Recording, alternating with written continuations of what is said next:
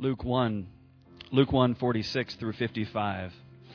And Mary said, "My soul glorifies the Lord, and my spirit rejoices in God my Savior, for he has been mindful of the humble state of his servant. From now on, all generations will call me blessed, for the Mighty One has done great things for me. Holy is his name. His mercy extends to those who fear him from generation to generation. He has performed mighty deeds with his arm. He has scattered those who are proud in their inmost thoughts. He has brought down rulers from thrones, but has lifted up the humble. He has filled the hungry with good things, but has sent the rich away empty. He has helped his servant Israel, remembering to be merciful to Abraham and his descendants forever, just as he said to our fathers." Well, good morning. I want you to think for a moment about your favorite Christmas song. One that you find yourself singing in the shower or in the car as you drive along the road this season. One that maybe has just has wonderful memories for you. That song for me was and is the song "Chestnuts Roasting on an Open Fire." Part of the reason it has good memories for me is that we were in San Francisco mid-1980s, whole family, and we would always take Christmas time and we'd go to the city in San Francisco and enjoy time as a family. And as we walked along Pier 39, which is full of all kinds of shops and just a beautiful setting and fun, Christmas lights everywhere, my parents see off to the right-hand side, they see this recording studio. And so they thought, hey, wouldn't it be fun to record the Ritchie family Christmas album, Chestnuts Roasting on an Open Fire? And my brother and I are like, no, that wouldn't be fun. But they're like, come on, let's do this. So we go into the recording studio, and back then, to be in there and have the words come up on the screen, karaoke style, it was a big deal. And so then we began to sing Chestnuts Roasting on an Open Fire. And it's recorded. And it's the most awful Christmas album you'll ever hear. My father thought it was magnificent because his voice really was over all of our voices. And he thought it was just great. He still has it today at the house. Breaks it out every Christmas so we can hear him sing. One of the most beloved Christmas songs actually started out as an advertising gimmick.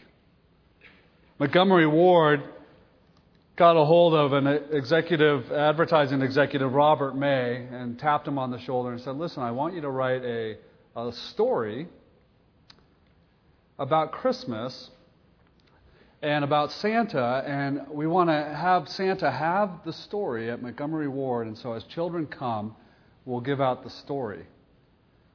And wrote a little booklet, a little poem that Santa would give out as the children came to visit. Became beloved. Do you have any idea what that story was? Rudolph the Red-Nosed Reindeer. So Robert May had written the story, and Santa handed it out, and they handed out 2.5 million copies, and they kept handing out more, and by 1946, they had 6 million copies that the poem had been distributed. Then in 1949, they decided, hey, let's make this thing come to life. So they put it to music.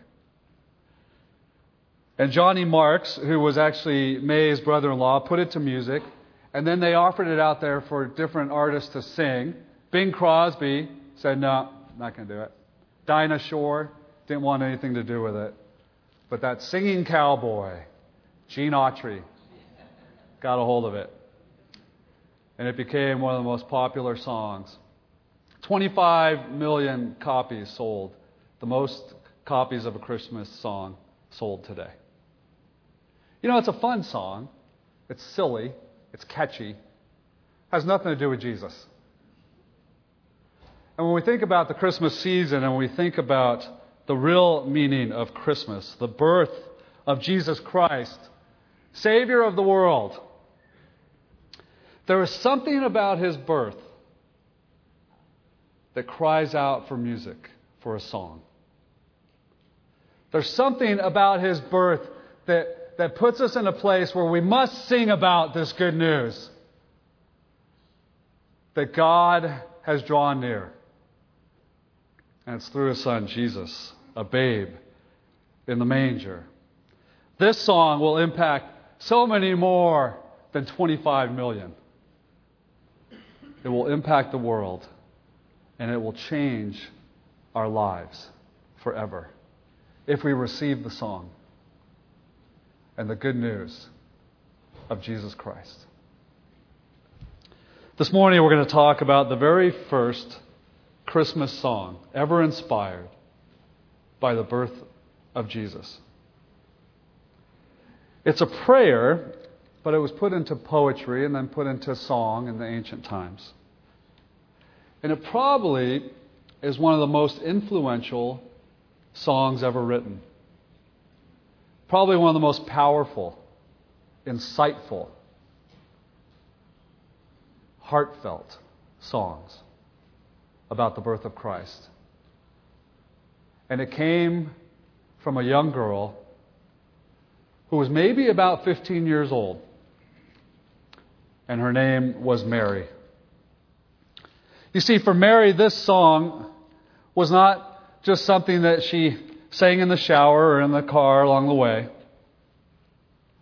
It was her life lived out. It was all about everything that God was doing with her.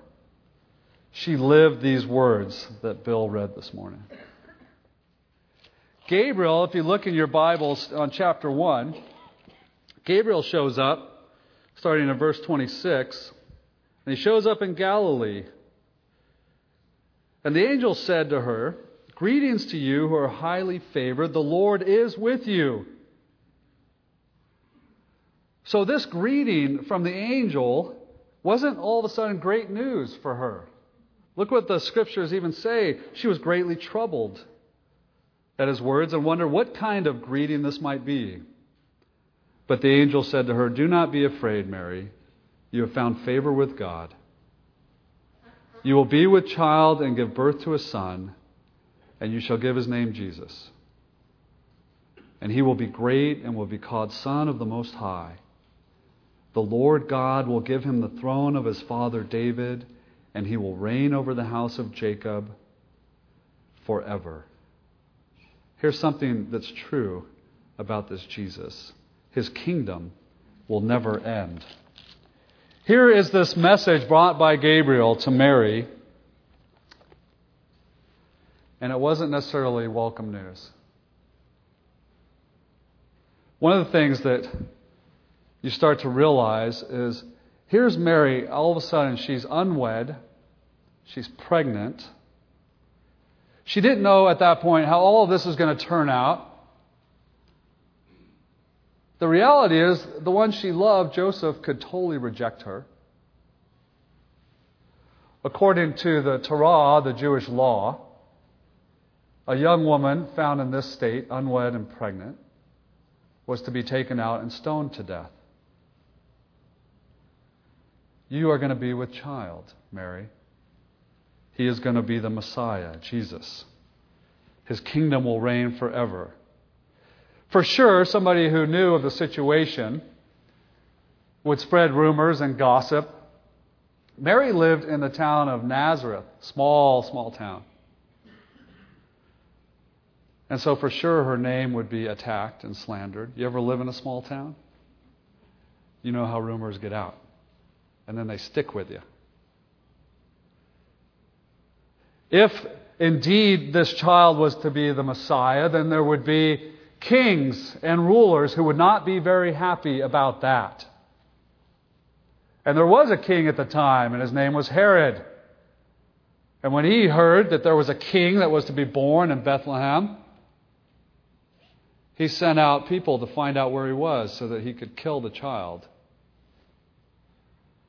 Mary would be on the run for her life, exiled as a fugitive. And she would move to a strange country, a strange land. and run to Egypt. In a very real way, Mary suffered for Jesus long before the Messiah suffered for her. But she magnified God. She knew Him to be mighty. So when Gabriel came to her and said, "You are going to have this child," her response was, "Behold, the Lord's servant. Let it be according to your word." Mary runs off to Elizabeth, her relative, and she begins to write as she hears the excitement of Elizabeth, and that Elizabeth exclaims, "Oh my goodness, the baby in my womb leapt when you showed up. You are highly favored. You are the mother of our Lord." And as Mary and Elizabeth shared fellowship together, she couldn't help but write this song, our very first Christmas song. It is sometimes called the Magnificat, because in Latin it starts that way. My soul glorifies, my soul magnifies the Lord. My soul exalts the Lord. John Ortberg says this: everybody's soul magnifies something. That's part of being human. To magnify something is to give it an extraordinarily large place in your life. Your mind wanders to it when you have nothing else to think about. Your desires get shaped around it. Your identity gets tied up in it. Your joys and your sorrows are all wrapped up on whether or not you're getting more or less of it. It's part of the human condition. We all magnify something. And so I think that's the question for all of us. What do you magnify? What do you exalt? What do you make large in your life? Mary will magnify God, because Mary knows God. She doesn't just know the Bible. She doesn't know about God. She knows God deeply, intimately. So your will be done because I know you, God. In the middle of what is an amazing scandal, you go, what does Mary have to sing about? She has to sing about the awesomeness of God. To her, God was awesome. That was a word given to God way before the surfers of Southern California got a hold of it. Bigger than everything. Amazing. Wonderful. Beautiful. Awesome. And so she's saying about her awesome Lord. She's saying a song of present joy, of future prophecy. The thing that's incredible about Mary, you gotta get this. It wasn't as though she could just click on Bible Gateway and get the Word of God. It wasn't as though the Bible was readily accessible to her. Maybe in the synagogue, if she was able to go and listen, the Word of God would be spoken in the synagogue, but they were on scrolls, weren't they? And then they were put away. You didn't have access to them. Many scholars believe that young Mary, 15 years old, had memorized the Word of God, especially the Psalms, that it had become part of her life. She had cherished the Word of God. As we read this song, this very first Christmas song, it contains at least 15 Old Testament quotations or allusions, especially out of the Psalms. And then there's Hannah's song, where Hannah is thankful to God that He's looked upon her humble state as she's given a child she could not conceive for a long time. Mary had God's Word in her heart. And so my soul magnifies the Lord. I got a Christmas present last year, this box from my mother and father. And I was like, great. I was expecting an Xbox 360, but this will do. And I opened it up, and there was a magnifying glass inside. And I'm like, what am I to do with this? This isn't a lot of fun, except if you're going to, catch on fire snails or worms, right? You know you did it, right? Especially as boys. But then I looked inside the box, and there was this beautiful psalm in here. And it says this, at the very top, magnify, in a biblical context concerning our God, to esteem highly, to worship, to glorify, to praise, to exalt. Psalm 34. I will bless the Lord at all times. His praise shall continually be in my mouth. My soul will make its boast in the Lord. The humble will hear it, and they will rejoice. Oh, magnify the Lord with me, and let us exalt His name together. Part of Mary's song has a flavor of Psalm 34. I will magnify the Lord. It was her way of life now. A song inspired in her heart as she received the word from Gabriel about who her son would be. My soul magnifies the Lord. Oh, that would be our life. That we would wake up in the morning and magnify God. That we would get married and magnify God with our marriage. That we would eat and drink. That we would work to magnify God. That we would play our sports to magnify God. That we would go to school. We would search our career out, all to magnify God. Mary couldn't help but sing about her God and His love, and that she would be the mother of the Messiah, the one who would come, not to just stay this cute little babe, but to die on the cross for our sin, to rise again, that whoever should believe upon Him should not perish but have life. I have to magnify God because of that good news. And so Mary sings her song. What does she praise God for? Look at what the Scriptures say. How does she magnify God? This first little section, the first few verses of this song are very personal. And I want you to recognize one thing about our God. He's a very personal God. He's not way out there, maybe checking in occasionally. He's right with you. Our God is personal. Remember Psalm 139? I've knit you together in your mother's womb. I know everything about you before you rise up, before you sit down. There's nowhere you can go that I'm not there. God knows you deeply, knit you together. She says this, my soul magnifies the Lord, and my spirit rejoices, verse 47, in God my Savior. This is one thing that's awesome about Mary, that she's just like us, a sinner in need of a Savior. You see, this is why Christmas exists.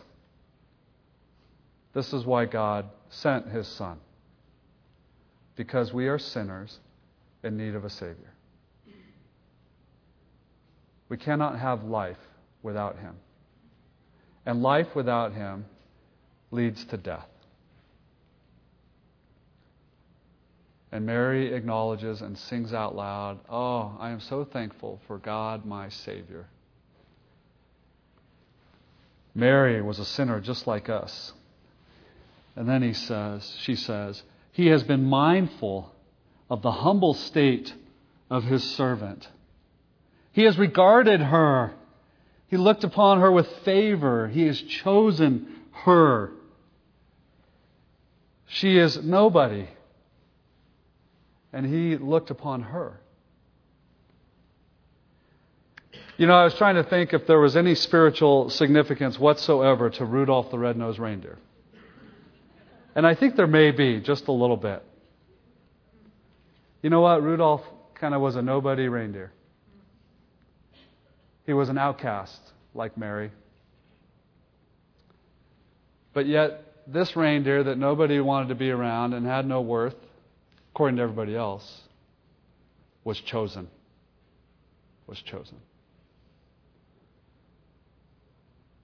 And Rudolph would lead the way, would magnify, would light up the sky, and lead the way. I know that's really deep and profound, but just soak on that for a while. But that's what Mary says. She says, I'm humble. I'm in a lowly state, and you chose me. A kid out of Nazareth. That's like Jersey, You chose me. It's a beautiful picture. There's one thing I want you to know about God's love for you is that He chooses you. He wants you. He knows you. He wants your life surrendered unto Him. The thing that's amazing about Mary, many magnify Mary, but she never magnified herself. Ever. All she would want is others to magnify Christ. Everything she would want is that God is glorified, is magnified. My God, I cannot help but magnify you. I am a humble servant. From now on, all generations will call me blessed. Look at verse 49. For the mighty one has done great things for me. That's just God's hand upon her. Holy, He is holy. This is why we need a Savior. We are not holy. We cannot be in the presence of God without being cleansed by the blood of Christ. And Mary is saying, He's done this for me. His hand has been upon me. I will magnify you, O God. In the second stanza, he goes on what He does for us. Who will this Messiah be? What's He all about? Look at verse 50. His mercy extends for those who fear Him from generation to generation. That's us. He has performed mighty deeds with His arm, and He has scattered those who are proud in their inmost thoughts. He has brought down rulers from their thrones, but He has lifted up the humble. He has filled the hungry with good things, and He has sent the rich away empty. God shows mercy on the helpless. He shows mercy on the humble. He shows mercy on the hungry. This God is turning the world upside down, or actually right side up. There's a theme that runs throughout the Gospel of Luke, and it's the theme of reversal. Everything that the world thinks that life should go this way, Jesus is saying, no. Here's what my kingdom looks like. Here's what life in me looks like. It's the opposite. It's the reverse direction. And we see that in what God is going to do as Mary sings this song. The proud He makes to run away. The weak He lifts up. The mighty He removes from their man-made thrones. The hungry, they shall be filled. And those who think they are rich walk away realizing that they were always empty. Scott McKnight has a wonderful book about Mary, just who she was as a person and her life, and gives a lot of amazing historical fact about just what was going on in the culture. And he speaks to all that Mary must have been going through at this time as Mary proclaimed the Magnificat. They're powerful words for a young 15-year-old girl in the culture she was living in. You see, at the time, the most powerful man in the world was Caesar Augustus in Rome. He was the most important, and Rome had good news. Rome had the good news that Caesar reigns. And when Julius Caesar died, and Julius Caesar adopted Augustus, when Julius Caesar died, he was given the title Divine One.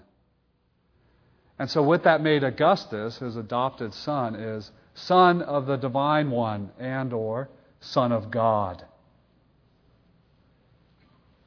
There was coins that are out there that you will find the inscription of Augustus, and under it, it will say Son of God. Augustus ended the civil wars that were ripping up Rome, and all that was taking place in Rome with Mark Antony and Cleopatra, and so he was called the bringer of peace.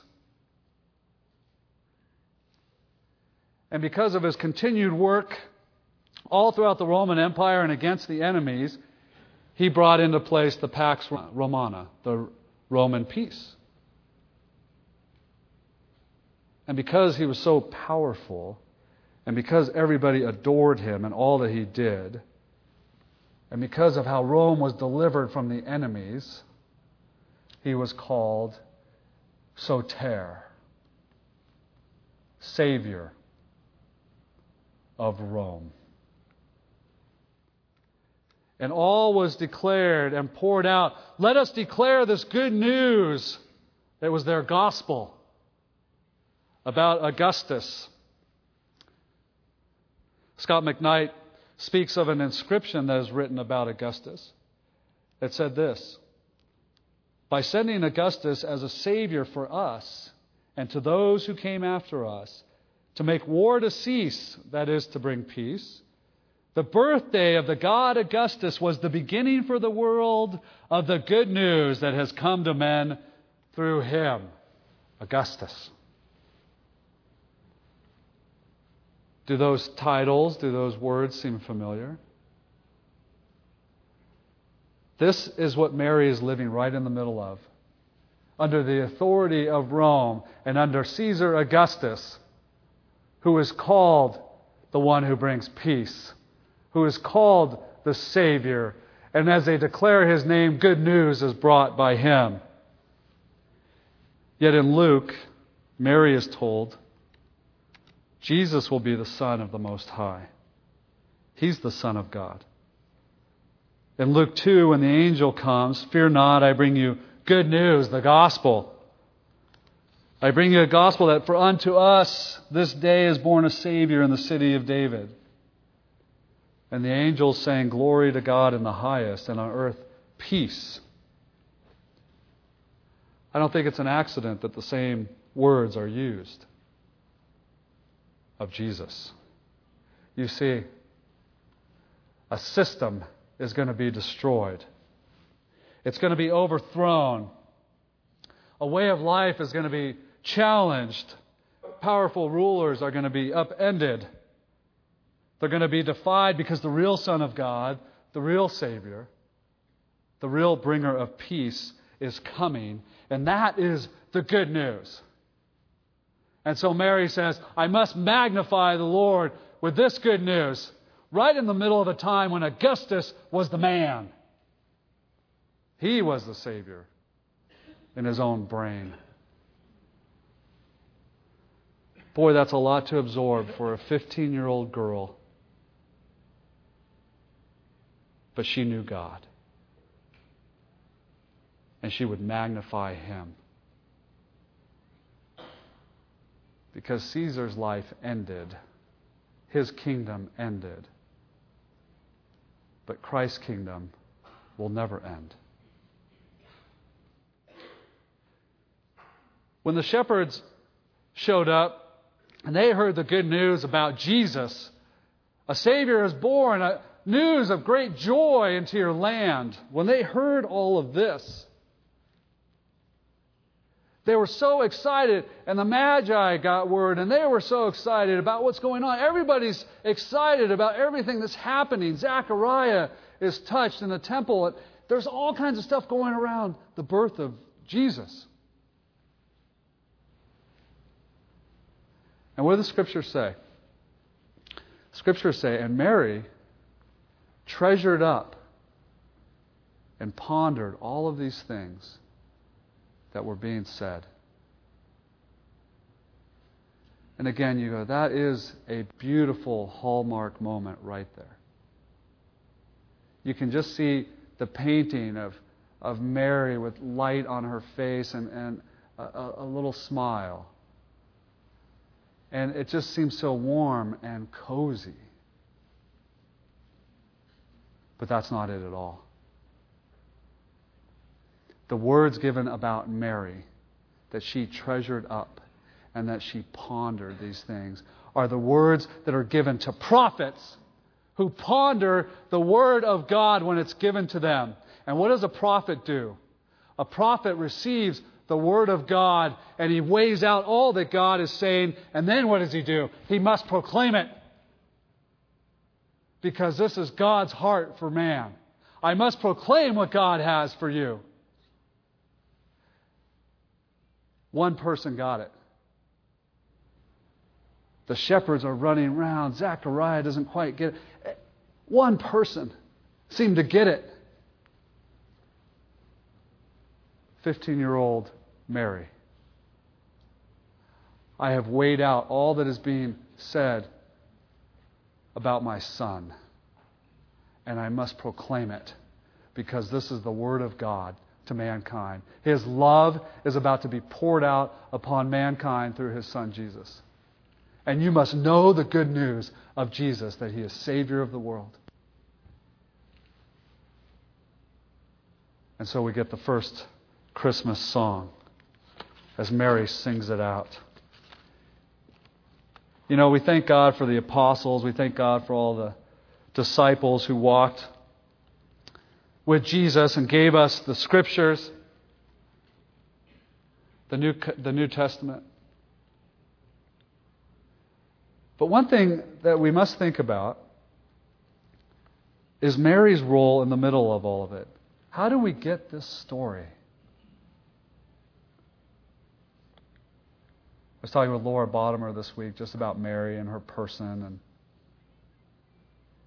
And she thought, and I'm right there with her, she thought, isn't it amazing that we have all this account of Mary's journey?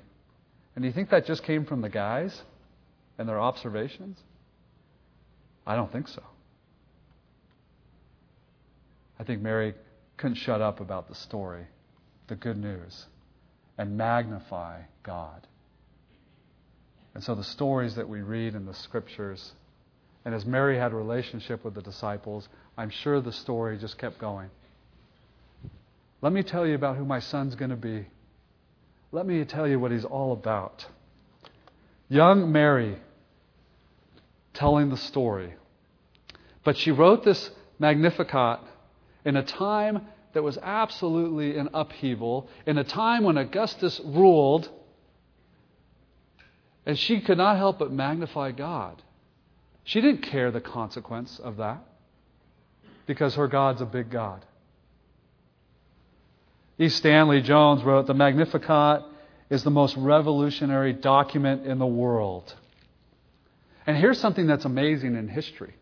In 1980, the government of Guatemala literally banned the public reading of the Magnificat. You want to know why? This is what they said. Because this reading and these verses are too politically subversive. They turn governments upside down. They speak of authority being overtaken. It riles people up.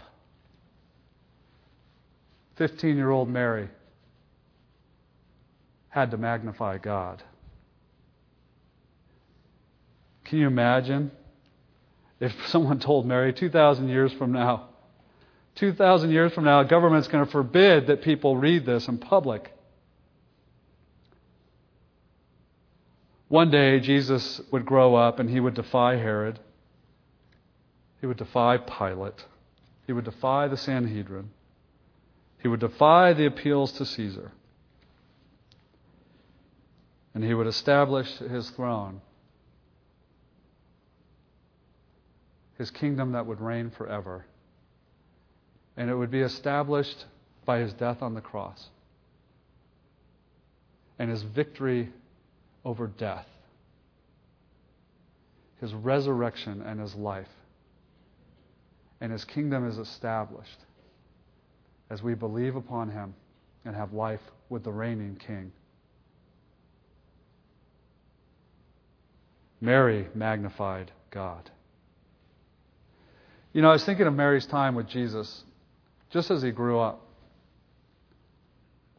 And I was wondering, Jesus, as a young boy, growing up in their home, how did Jesus learn about God? Obviously, He was God, and He had the Holy Spirit. But how did He learn about the character of God in human form? I think Mary kept magnifying the Lord.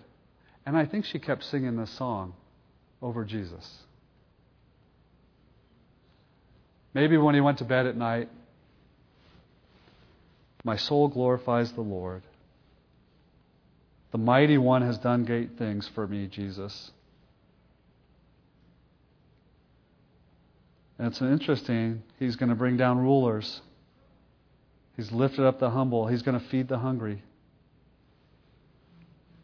Let me sing about God and about who you're to become. And you can only imagine those songs sticking in the heart of Jesus. Mary ministering to Jesus. I wonder for you and me, are we God magnifiers? Everywhere we go, with all of our life, that God is magnified. That we begin to see how big, how vast, how good, how holy God is. It changes the way you look at the rest of life. Everything has a different perspective when you magnify God, doesn't it? Problems begin to look a little different. Fears get smaller. Worries get smaller. The future gets smaller. Relational problems. When there's a real big God that we serve and that we know loves us and has control over our lives, all of these things become small because God is magnified. Mary had a song to sing. It was a song that was at the core of her soul. My soul will magnify the Lord. Let's pray. Father, I thank you for this beautiful song. I thank you for the truth that you are indeed the Lord and Savior. I thank you, Heavenly Father, for the gift of your Son, Jesus, who came not to just be born, but to grow up and to pay the price for our sin on the cross. And Father, I pray right now that your Holy Spirit would pour out upon this room, that those who have not known you and who have not surrendered their life to you, that you would speak to their hearts. And that you would remind them that this is not just some sweet story. This is a song that is life-altering. And Lord, would they finally come to a place right now that they would magnify you, they would see you and know that your Son Jesus is the Savior of the world. And I just want to encourage you this morning, ask Jesus right now into your heart.